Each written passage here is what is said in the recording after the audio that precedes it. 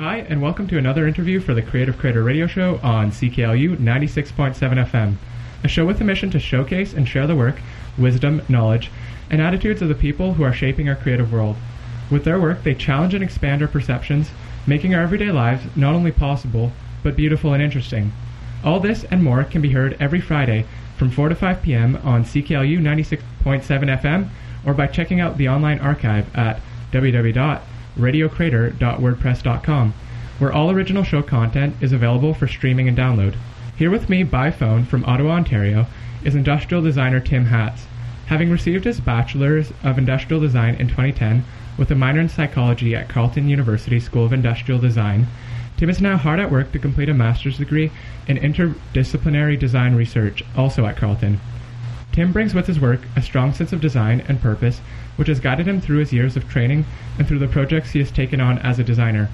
He'll be providing us with his insights on his own personal philosophy about industrial design, as well as his experiences with the education he continues to pursue at Carleton. Hi Tim, it's great to have you here. Hey, thanks for having me. So, to start off with something general, how would you define the role of industrial design in society today? Well, I think industrial design plays a very important role in society.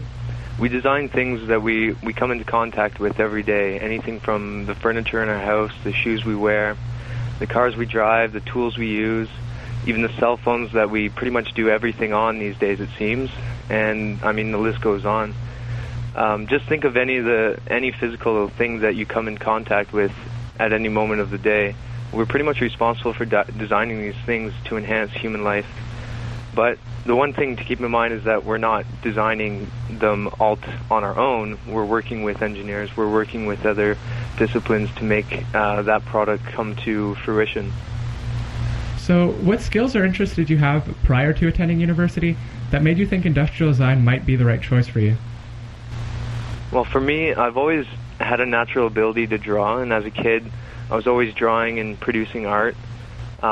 I had a passion for making things, whether it was 2D drawing or creating something in three-dimensional space. In high school, I took a technology class, or I took multiple technology classes, and I had a strong interest in how things worked. One of the classes in particular was a design and drafting course, which introduced me to CAD, which is computer-aided design software, and it introduced me to basic design principles. It allowed me to explore my creative side by providing the opportunity to create things with my own ideas that were not just art pieces but had technical constraints and real-world applications. So this was really the spark to my interest in design and ultimately in education and industrial design specifically. In your online biography, you say that you want to do something that has importance to people and society. Creating meaningless product is not important. How would you define meaningless product? Well, basically, I say that meaningless products are those that have no real benefit or have no benefit to real issues. There are way too many examples of products that exist on the market that have no actual purpose in our world, I find. They do not provide any positive benefit. So, for example, the one thing that comes to mind is this product that I've been introduced to before, which is a self-twirling spaghetti fork, even a self-twirling ice cream cone. So, to me, this is such a silly and ridiculous thing, but the other thing about that is that it supports the fact of being lazy and the very issues that drive obesity and various other health diseases. So, like, these things, to me, are meaningless products, and they have no real benefit. So, that's how I would define it. So, when you design, is marketability usually your first or last concern? So, if you're coming up with an idea, are you worried that you won't be able to bring it to people, or is that something you think about from the very start, or much later? Yeah, well, I guess it depends how you think of marketability.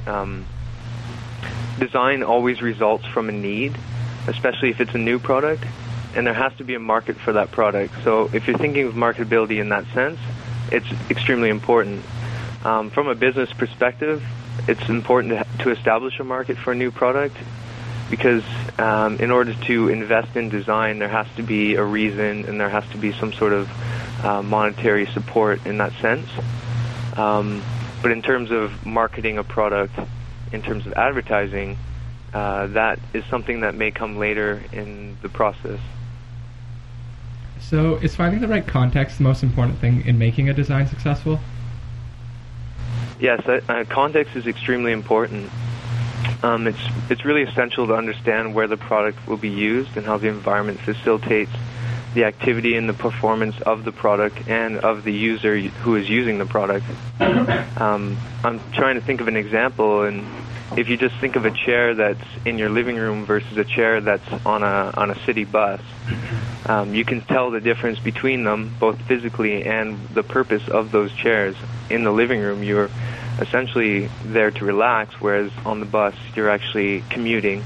So you can see the difference there, and that's really relating to the context.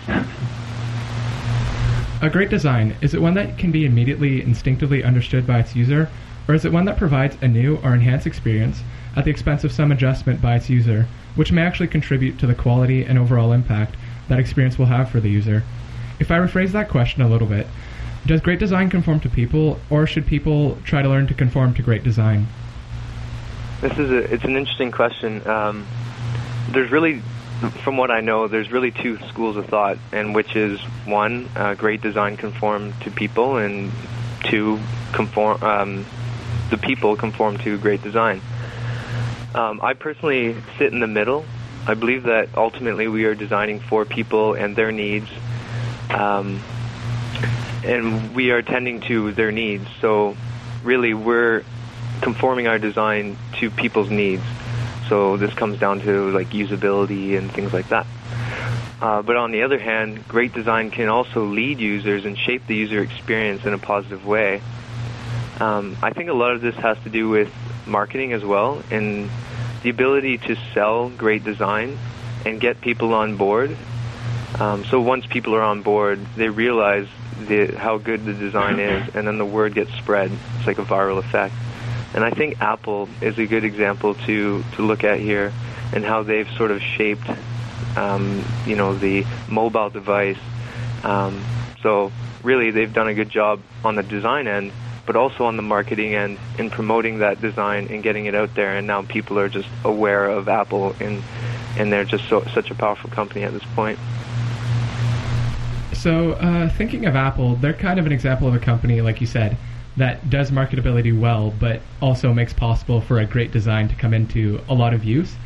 But it seems like that isn't always the case, where branding kind of supersedes what a design actually might be. So how much of design would you say is in the perceptions of its users with things like branding and price versus the actual physical qualities of the product, like usability? Well, it's all about user perception and the experience, but that doesn't necessarily exclude the physical qualities of the product.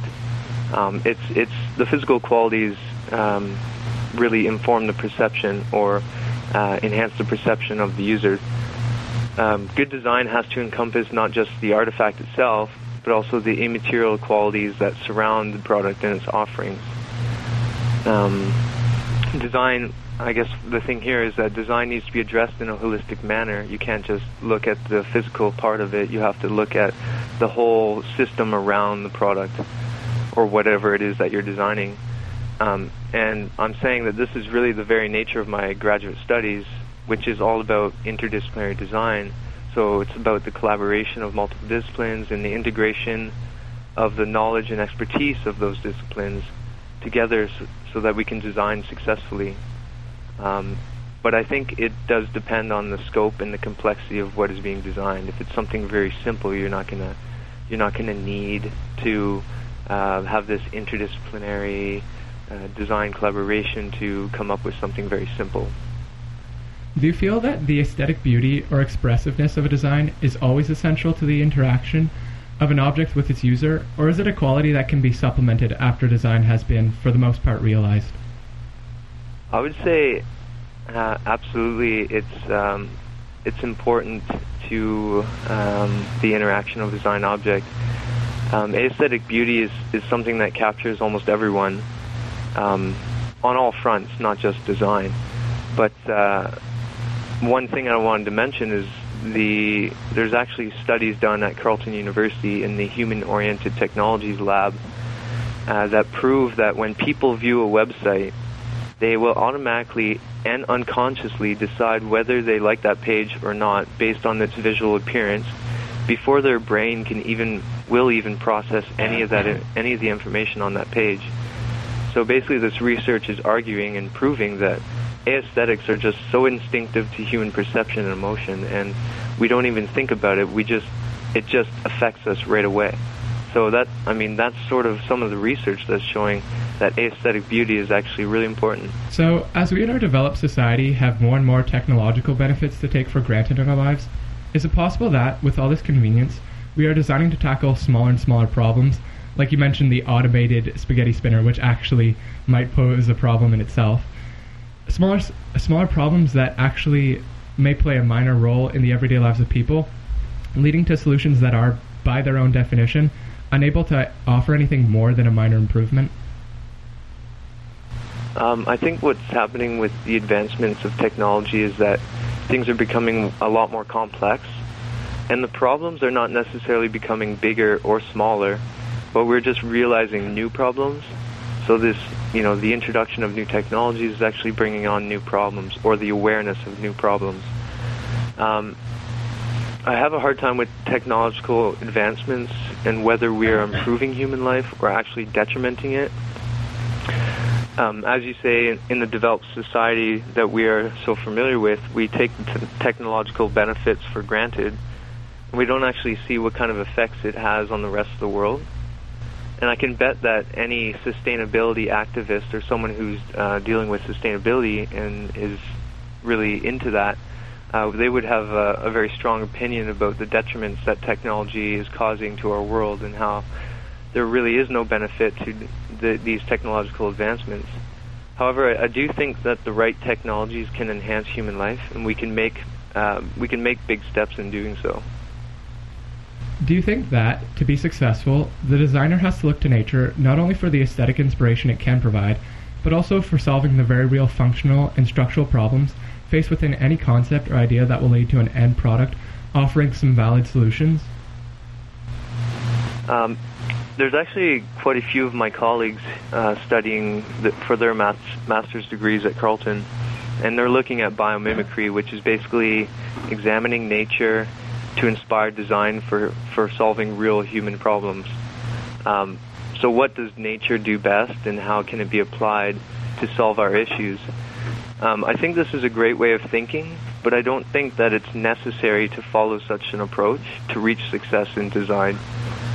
In terms of structure and functional components, I think that it's more suitable for that, but that is really not the only thing that design revolves around. And to me, it's more of an engineering mindset to think that way. So I would say that it's definitely not a necessity to look to nature, but it is a good method. In your experience, have you noticed there to be any issue in design today with an over-reliance on accomplishments and standards previously achieved within the specific field of design, leading to an unwillingness to be influenced by entirely different fields and disciplines, perhaps at the expense of future innovation? Well, I think for anything, it's always good to take reference from what has been done well in the past within a specific field, but this shouldn't really limit the designer from exploring other areas and disciplines. I think as designers, we're trained to rely on the expertise of other fields, and I think this is really important, at least through my education with Carleton. I believe that we're trained to really rely on the other disciplines. And again, this is going back to the very nature of my graduate studies, again, which is all about interdisciplinarity and the need for design to encompass the collaboration among disciplines. So, when taking on a project, how important have you found it to be that your concerns, values, and beliefs align with those of your client beforehand? I think it's important to have a passion for what you are working on, but this is coming from a student perspective. Perhaps in the real world, in the working world, you may not have much of a choice. I mean, you have to pay your bills, sort of thing. The misconception a lot of people have who come into the first year of design school is that they'll be designing things that they want to design and what pleases them. And this is not design. This is really art. I mean, art is something, it's self-expression, and it's doing something for yourself. But this is design, and and it relies on user research and understanding the needs of the user group. So at one level, your values and beliefs cannot drive your design, but if they do not align with the given project, you may not be motivated and excited enough to do good work and to do good design work. So it's an interesting question. So starting off, was that a conflict for you where you were kind of at odds between what you creatively wanted to do and what you knew you had to do to realize a project? Yeah, I think like getting into industrial design, and in my first year I didn't know a whole lot about what industrial design was, and I thought, wow, this is great, like, I can use my creative abilities and create these products and do all this. But you quickly realize that it's not about what you like or even what the professor likes. It's about what the user population who you're trying to tend to, what they like and what they need. So it was something that I learned quickly when I started studying. From what I myself have found, it seems that throughout the teaching of industrial design, a common emphasis is placed on the idea that a designer's work can have a meaningful impact in the everyday quality of life of the people who use the design. Why can't, say, engineering alone and other fields accomplish these things? Or in other words, why is the role of an industrial designer essential and not just additional to a product? Or have you found it to be in some cases? Well, first off, I don't think any product can be successful without the contribution of engineering, marketing, and any of the other professionals that would be involved in the development process. But what is different, though, is that we tend to take a user-centered approach or a human-oriented approach to design. So we focus on the user aspects of any product, which translates into the user experience. We're trained to do this, whereas other disciplines like engineering and computer program, they spend the majority of their educational learning learning how to do calculations or writing code, for example. So you don't think that there could ever be, like, just me thinking here, like an engineering program that would encompass more understanding of human interaction? Or is it really a task that should be kept specific to the industrial designer as a person? I think that engineering, for example, I'm not an engineer, so I don't really know. I'm thinking that they have a lot of responsibility in terms of doing particular calculations and understanding the physics of how what's going to happen when there's a force applied to this area. For example, if you're designing a casing for some sort of product that has some sort of forces involved, you need to understand how much thickness of material and how much ribbing inside the casing you need to support the structural integrity of that product. And these are all things that are done through like engineering principles and calculations. And so in terms of education, I think they need to learn that stuff, and that takes up a lot of their educational time. So as the industrial designers, we come in with the responsibility of looking at the user side of things, and then we're supposed to collaborate with the engineers in developing the product from both the user's perspective and the functionality perspective. Would you say that the best design in terms of overall human interaction is the one which functions at the highest level for a specific user, or is it the one that can be made accessible to the most users, though not necessarily the best for each individual user? Well, this depends what it is and what the target market is. If you're designing for a specific user population, like elite athletes, let's say, your design is going to be highly tailored for the specific needs of that group. But if you're designing something more for a general population, for example, students in a mandatory gym class in high school or something like that, the design needs to be accessible for all those people. If I can sort of put it into a very simple example, if we look at doctors versus everyone else, and let's say we're developing a healthcare information system to, maybe it's a website or something like that where people can interact with their health information, the regular person is going to be looking at that information through a different lens than the doctor. the doctor might be more interested in very high-level, detailed information, whereas the everyday user would only need to know very simple, general information. And so the design of the system would have to consider, if it's for the doctors, then you would want to provide that deep and detailed information. But if it's for everyday clients or patients, then the design of whatever it is, the information system, will have to accommodate and be accessible for everyone. How much intermixing would you say there might be between industrial design and other fields like architecture, engineering, or any others you might find particularly relevant? As an industrial designer, I believe that our discipline is sort of the in-between for most disciplines, and we sort of talked about that a little bit earlier, sort of. We study a variety of aspects in things like physics, math, economics, marketing, and psychology, and this is all done in first year. We're put in these courses.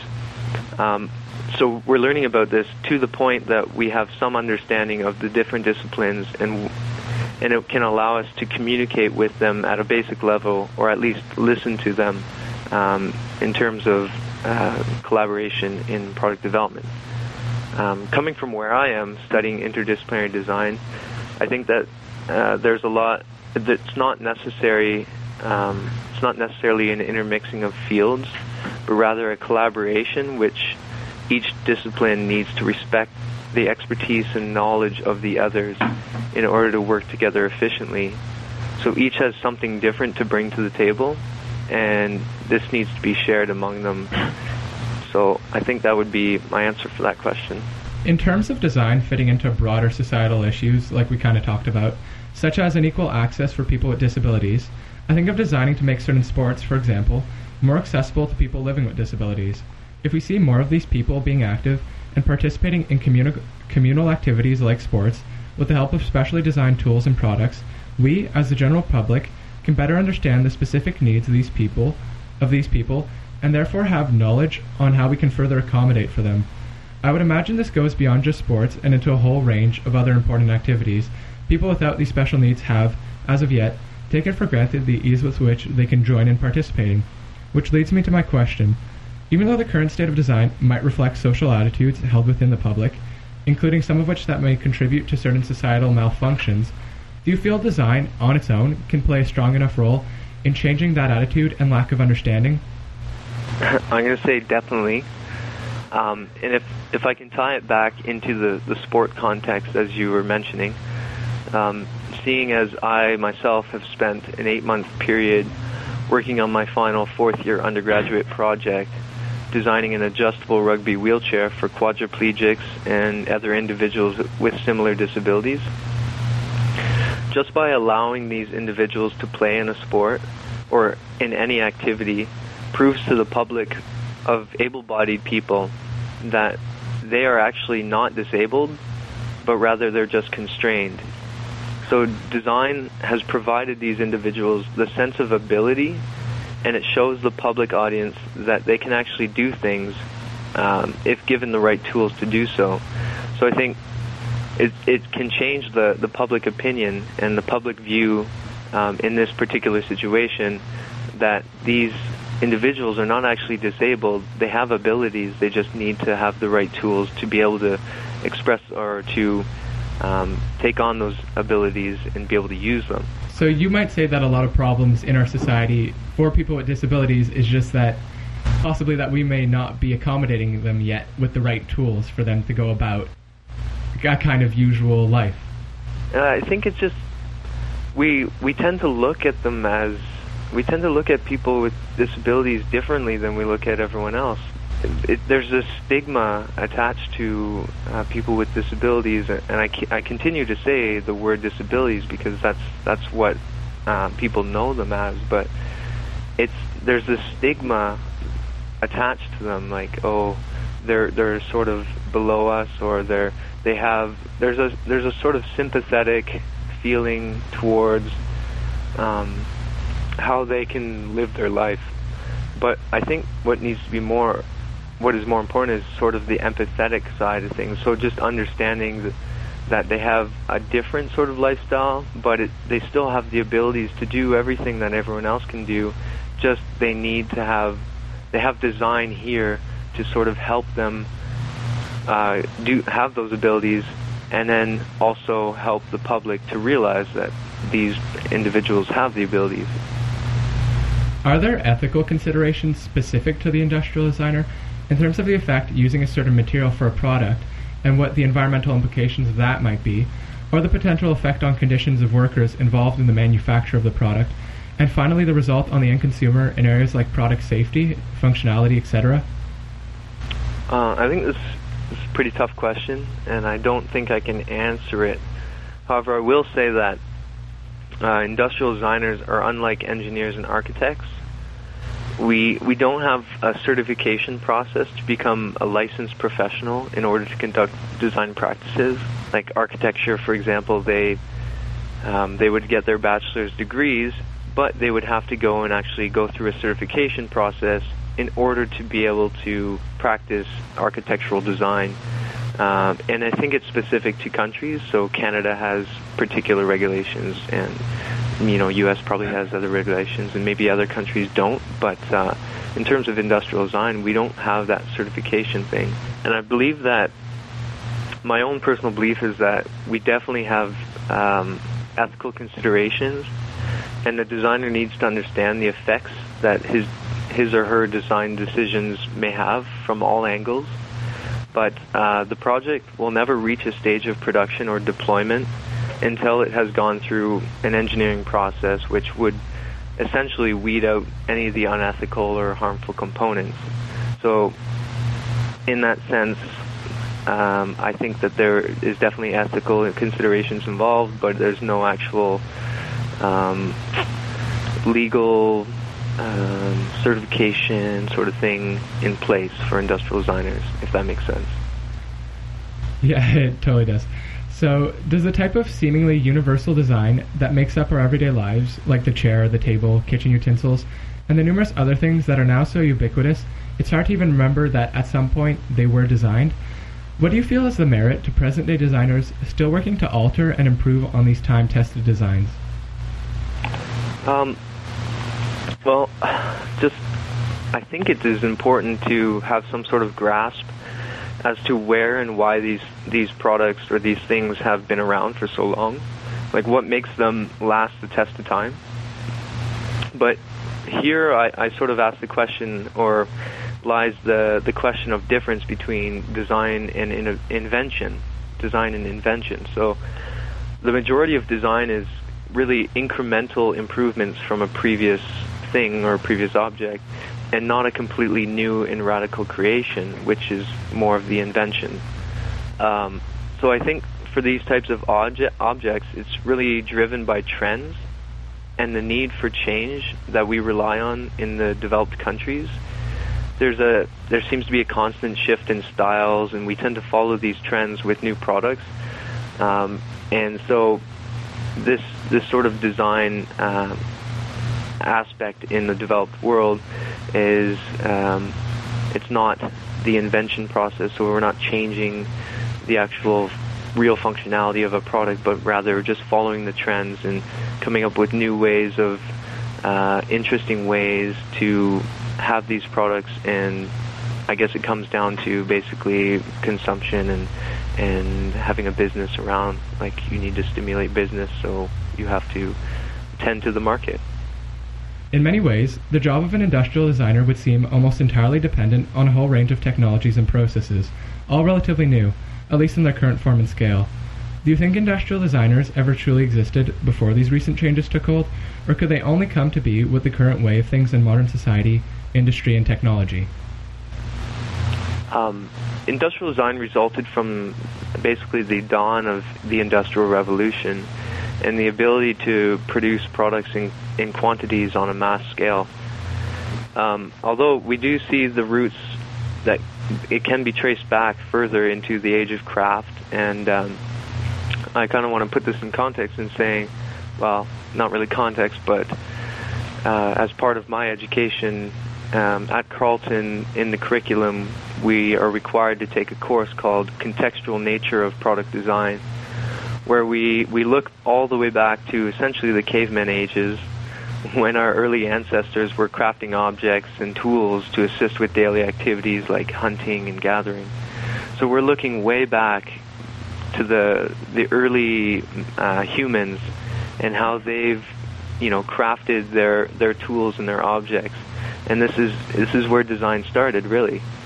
But the actual discipline of industrial design was a result of the Industrial Revolution, so it's fairly new.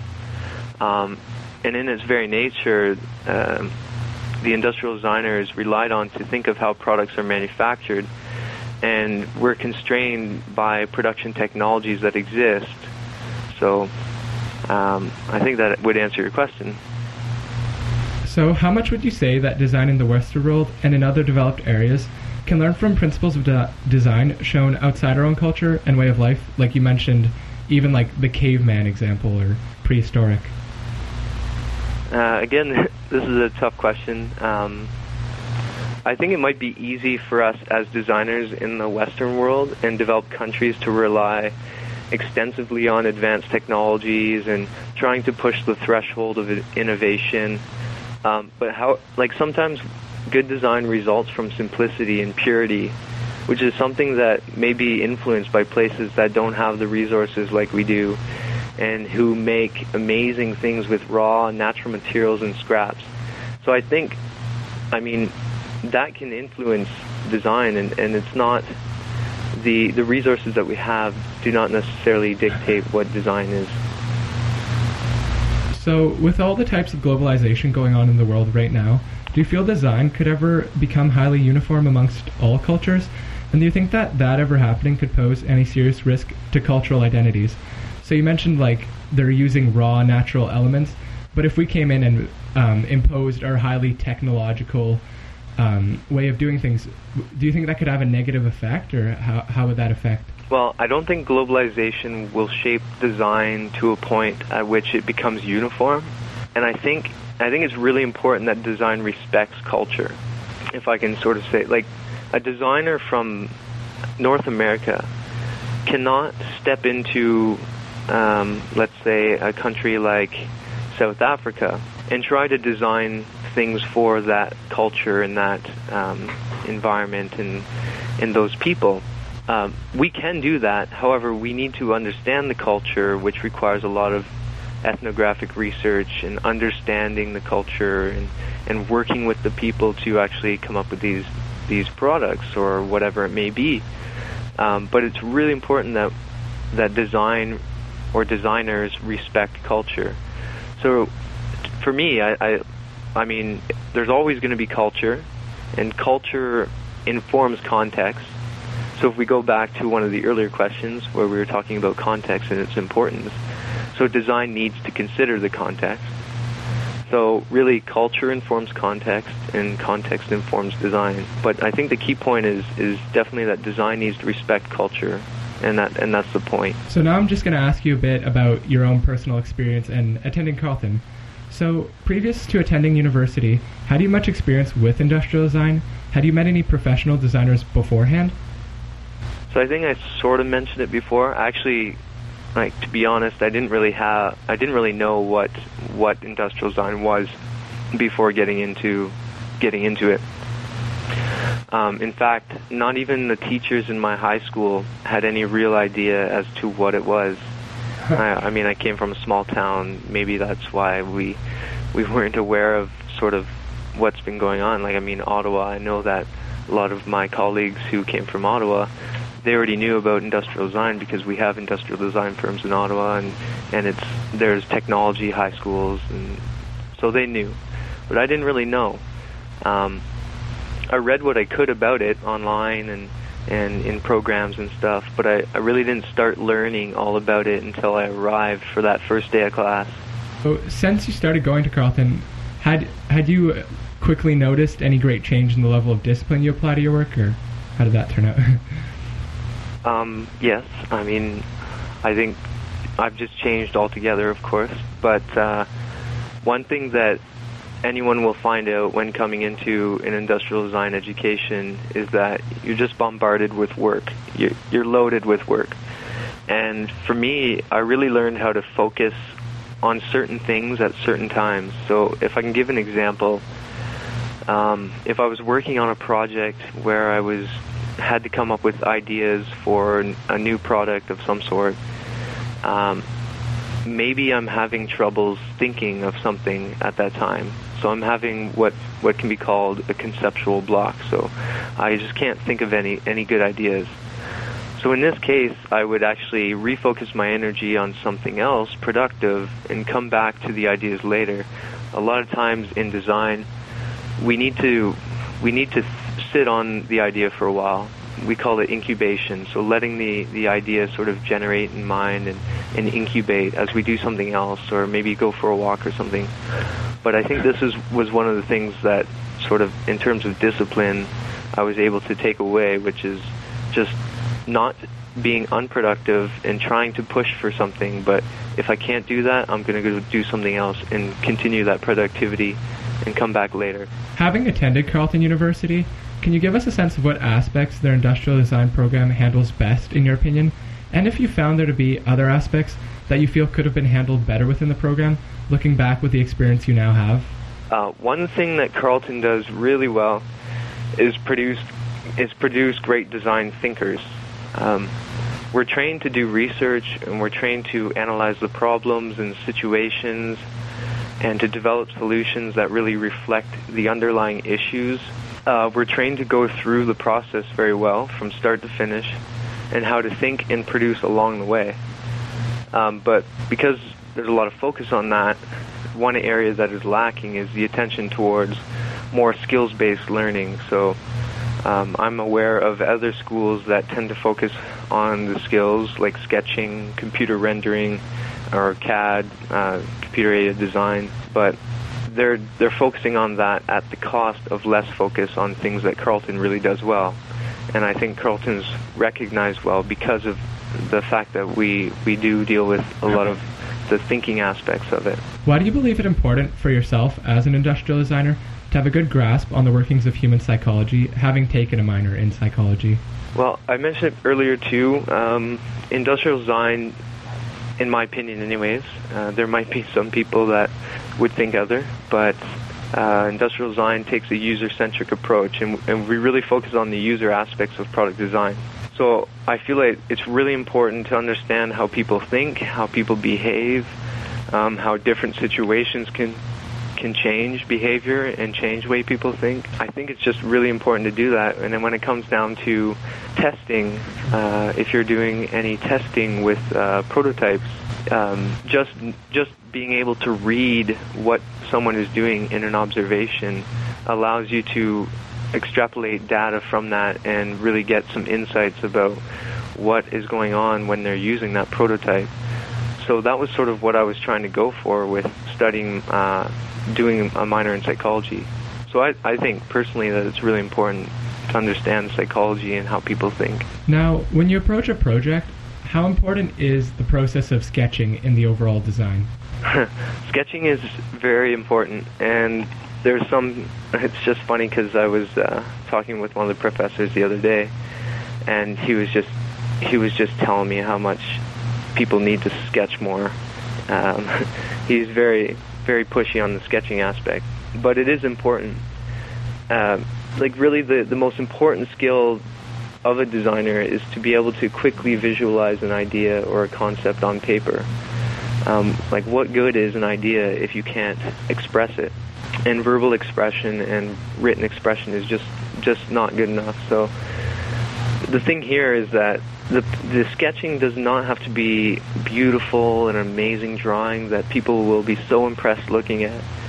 It needs to communicate a point in a visual way. And it's very easy for new students of design to try and make the best looking sketches, but really that's not the point. So it's about effective communication in a way that people will understand. And do you think as you approach industrial design, do you have to have great communication skills from the start? Or is that something that you'll spend a lot of time learning? So I think communication skills are important in all aspects of life, but going back to the sketching thing, it's really industrial designers, well, designers altogether, we have a talent in being able to communicate visually or we should have a talent in communicating visually, and so that's really important. Like images and pictures, it's just a universal language. Everyone can relate to that, and that's the one thing that design has, is the visual communication skills. So would you say sketching is your favorite stage in designing a product, or is there some other point you really like? Well, I still haven't figured this out yet. Sketching, in terms of conceptual development, is a lot of fun because it's so open. It's the most open part of the process. You just get to build ideas.